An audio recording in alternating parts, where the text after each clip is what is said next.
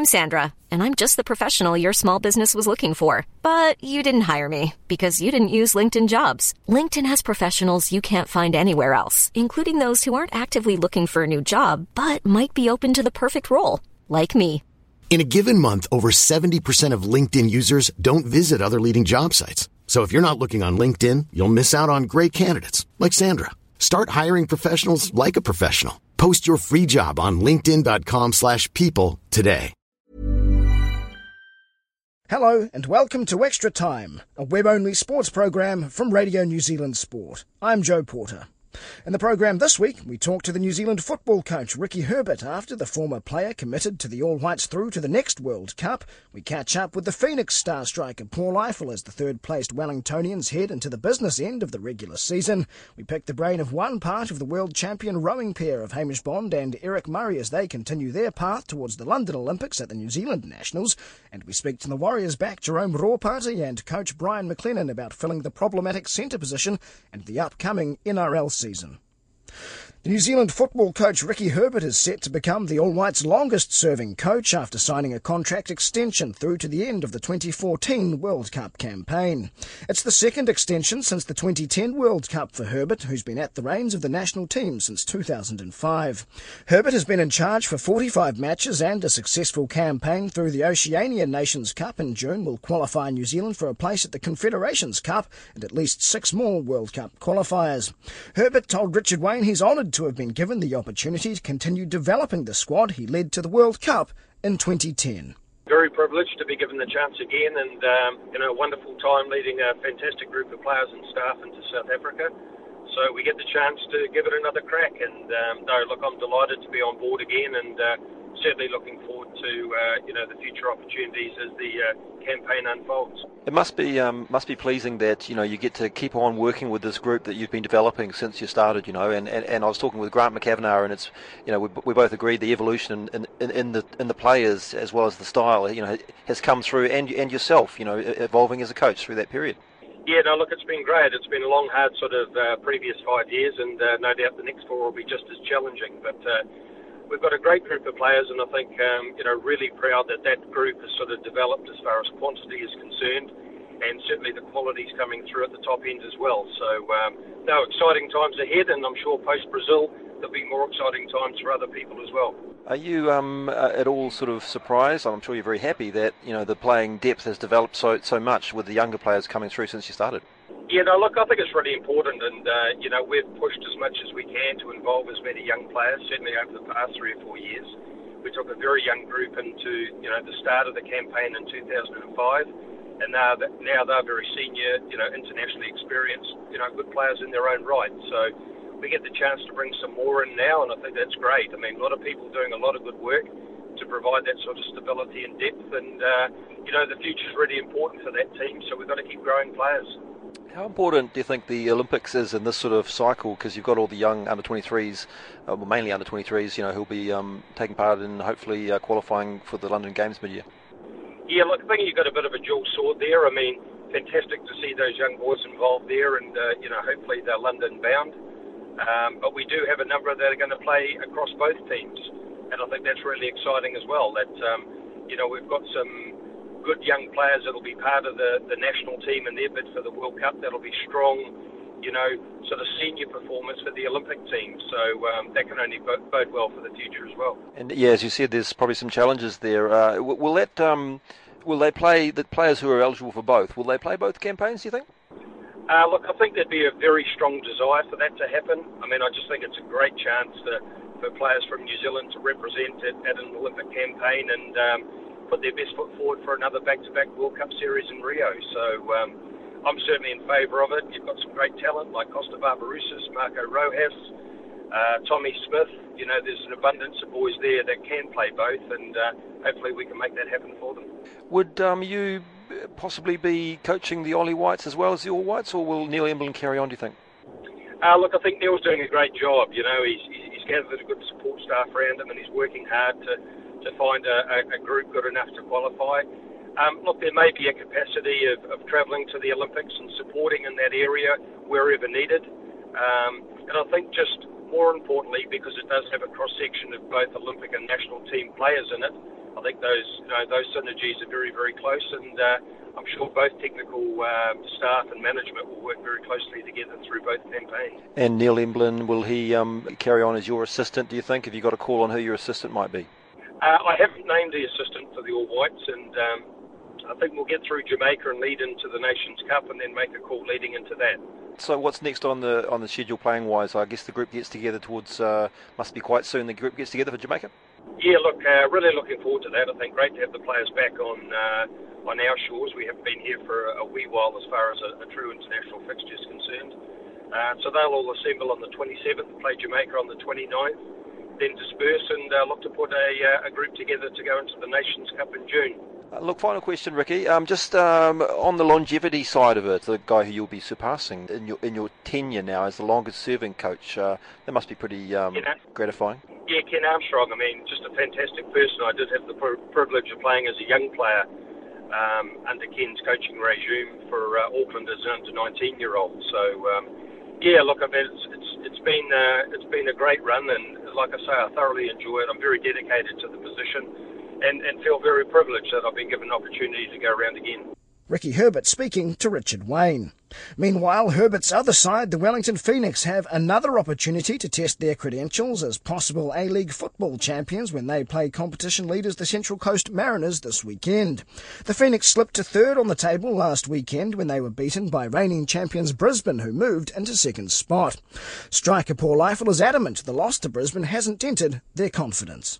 People have questioned our tactics, but I think the tactics have worked the last two times we played them. I think, especially the last game, we just took our chances, you know. I've watched the game back, and I mean, people are talking about the 2 1-on-1s, but I had 2 other good chances that I was disappointed with, two volleys that I should have hit the target with and didn't.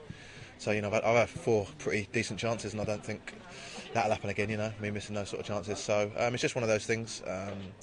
At least I'm still getting in the positions to put the ball in the back of the net, so hopefully that'll come this weekend. And yeah, well, I think we're still full of confidence, you know. We've been beaten by, I said it before the game, I think they're the best team in the league still. I still think they're going to win the whole thing. I would imagine Central Coast will push them close and it'll be tight. And obviously we get to see firsthand what they're going to be about this weekend, so it's nice, you know. We play the top 2 in 2 weeks and see who's the best team out of the 3 of us, I suppose. You're still feeling a bit dark on those missed opportunities. Yeah. It's disappointing because you know, the lads have done well to fashion chances for me. Normally I'm pretty assured in front of goal, and like I said, I'm not so disappointed in the 2 1-on-1s. That's just one of them things that keep a guess right. It's the other 2 that I didn't hit the target with that have annoyed me. 2 volleys pretty much in front of goal, and I've missed the target twice, so that's the ones I look at really. The other 2 on another day I'll probably stick them in the back of the net, so that's one of those things. But the boys haven't given me too much stick, so it's been alright, and we're back to the drawing board. But hopefully, you know, I get a couple more at the weekend and I can stick them in the net for the boys. No Andrew Durante this weekend, and no Tim Brown. How much of a loss is it? No skipper. It's a big loss in the fact that you know, we're losing the captain and the vice captain, so you're losing that bit of leadership, obviously, on and off the pitch, I suppose. Both good lads, both consummate professionals, so it's going to be tough.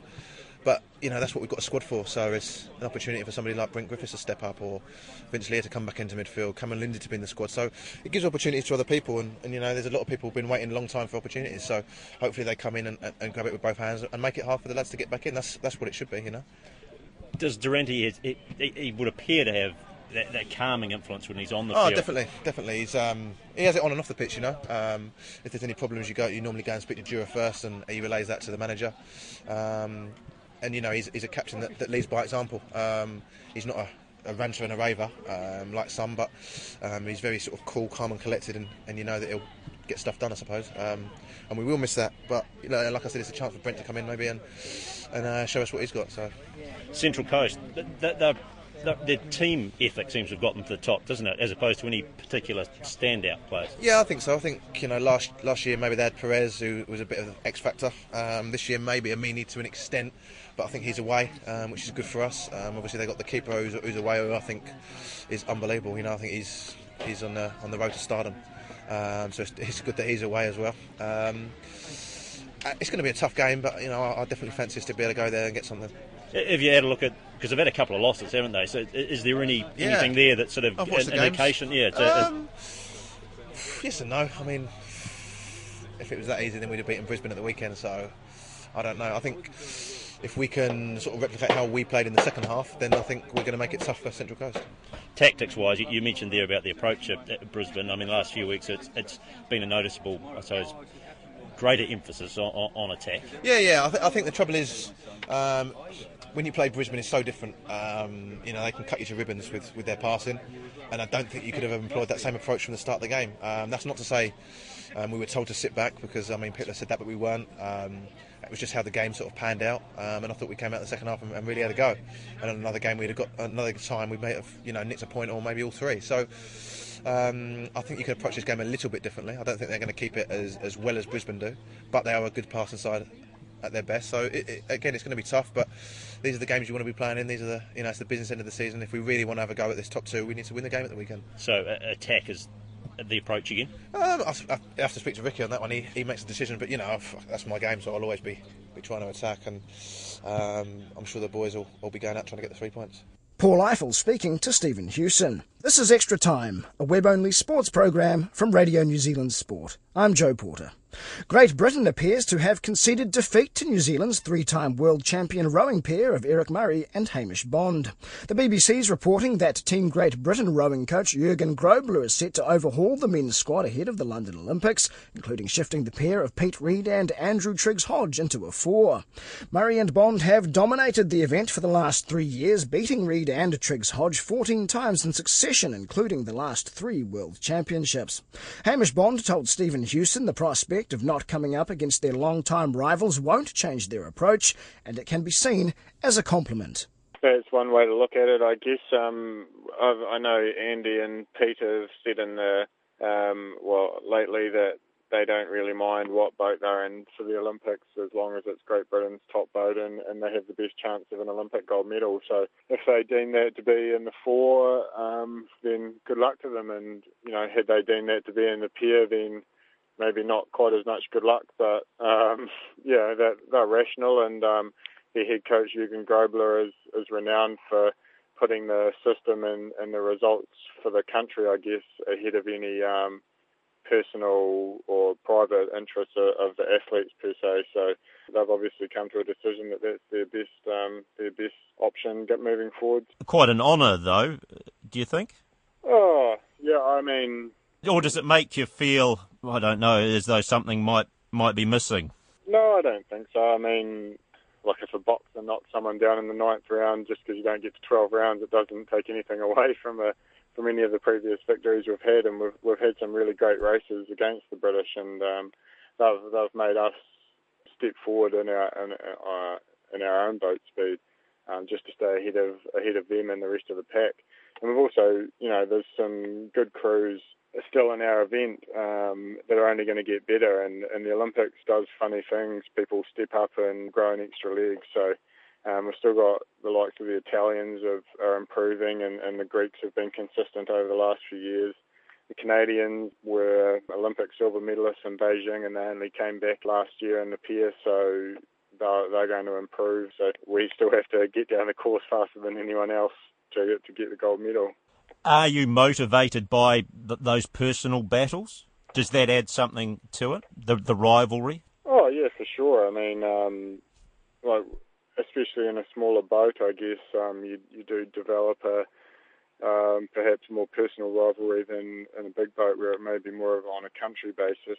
And they have the British, Andrew Triggs-Hodge and Pete Reid, they gave us a few pantsings in the four when I was in the four in sort of 06, 07, and they won the Olympics in the four in 08, and we got 7th. So I've been on the wrong side of a few races against them as well. So we respect their ability for sure, and that's how we approached all our races against them. We knew what they were capable of because they had beaten us in the past, and we're aware that we're by no means infallible. So we're just looking to stack the odds in our favour as much as possible come the Olympics, and hope for the best, I guess. Does this change your approach at all, or is it simply a focus on getting quicker? Yeah, I don't think it will terribly. I mean, we have such a competitive training environment down here at Lake Karapiro. amongst our own squad, we're still going to be trying to beat the other New Zealand crews on a day-to-day basis. So that's what's made us go fast over the years, not worrying about who we're going to be racing overseas. It's about almost about getting that one up within our own squad and trying to be the best. And generally, if you're the best in the New Zealand squad, then you're going to be very competitive overseas. So, I mean, we're still going to have that benchmark and have that gauge, and it's all the work that we do, not only all the work we've done over the last 3 years and the work we're going to do over the next few months, so that's going to count come the Olympics, not who is in the race per se. I imagine as you're racing too, you wouldn't, or do you have much of an idea who it is that's coming at you, or is it simply just another boat that's coming at you? No, you're aware. I mean, especially in our event of late, the British tend to be the ones that, they've come second in any race that we've been in against them. It's been us first and them second. So, of late, if a crew is close to us, we're aware of it, that it's the British. And you're aware of what crews are beside you, and you have some sort of spatial awareness, I guess. But, you are right in saying that it doesn't matter what country. If a country is coming at you and you're in the lead, it doesn't matter where the hell they're from. You've still got to beat them. Hamish Bond speaking to Stephen Hewson. The New Zealand Warriors Rugby League pre-season ends this weekend with a final trial game in Whangarei against a Queensland Cup side, the Sunshine Coast Sea Eagles. Test centre Jerome Rawparty returns from a layoff of almost a year after recovering from an ACL knee injury, the 27-year-old Kiwi back for his 10th NRL season. And with Junior Warriors star Conrad Hurrell bolstering the ranks at centre, the Auckland side's midfield suddenly looks impressive. But the two pre-season wins over NRL rivals Gold Coast and South Sydney have come at a price in the pack. Props Jacob Lillyman, Sam Rapira and his brother Steve were all injured, leaving Russell Packer and Ben Matulino as the only experienced front row forwards, while tackling machine Michael Lark is still missing from last season. Richard Wayne joined Warriors coach Brian Bluey McLennan in a media scrum and also spoke with Rawparty. We begin with the centre reflecting on his knee injury. Yeah, it's been extremely hard, it's the first time I've been out for a year, and with an ACL injury you're mostly training by yourself with the physiotherapist. Especially when you watch the boys go all the way to the grand final, it is quite hard. But saying that, when I think about it, it has gone quick, and now it's time to try and apply my trade. Jerome, psychologically, do you think about the knee when you're running? Not when I'm in the game, no. At training I haven't. I think when we're right into opposed sessions, the pace is up, I don't think about it too much, which is good. It's not feeling the way it was before I heard it. But speaking to everyone who has done an ACL, that's how they felt. So, I think the more games I play, hopefully, it's just going to get better and I'll feel a lot closer to 100%. Jerome, with you out at centre, they were using the likes of Simon Mannering in there and in the Kiwis, and then you come back and suddenly there's Conrad Hurrell as well. They're talking about Manu going into the centres sometimes, and of course we've got Chris Naninu also. So suddenly there's a lot of competition in your position. Yeah, that's good. That's pretty good from my perspective. Everyone's jostling for positions, and it's good that I know that if I get injured or someone else gets injured in the centres, we have quality backup there because we were throwing back rollers in there, which we're good at back row. We wanted to keep them there, whereas now we have guys that can shift into centres and that can play there equally as good. Can you talk briefly about the difference between, say, centre and back row? Is it a more defensive reading issue at centre? Yeah, it is. Defensively, that's the only thing I can see. Back row, you do a lot of work. In centre, you do have to be a bit patient on attack, and on defence, you have to read a lot more. You're the second to last line of defence, really. If they get outside you and they beat the winger, then there really isn't anyone but the fullback to carry. So, defensively, you read a little bit different. What do you make of this new talent, Conrad Hurrell? He's a sensation for the juniors last year, and here he is. He's just got a new contract and pushing you and probably everybody else for a place in the centres. Yeah, good, very good. His transition from 20s up into first grade, through what I've seen in training and the trials, has been excellent. It's a big step when you think about it. But he's applied himself. He's trained hard to work well on his defence, especially. His attackers. There's nothing wrong with it. He's one of the best that I've seen. But defensively, he's improved a lot. Especially coming from rugby union, because he was a schoolboy rugby product who's got poached cunningly by the Warriors, and here he is playing a completely different code, only second year, and he's pretty much made the first grade by the look of it. Yeah, it suits him. He gets the ball a lot more. he's one-on-one a lot of the time, and his impact is tremendous. So I think he's loving it. It's good that he's here at the club for a little while now, and I'm hoping he'll get a few first-grade games this year. Blue, great to get Conrad Hurrell signed for another season. He's an outstanding young prospect, isn't he? Yeah, he is. And also John Pallavi. We've got him in on the full-time squad, and he was the NYC Player of the Year last year. Really outstanding talent. And of course, you know about Conrad. He's had some good minutes in our trials this year. He had an outstanding year last year. He had the most tackle bust in the NYC by about 100. He's a promising player of the future.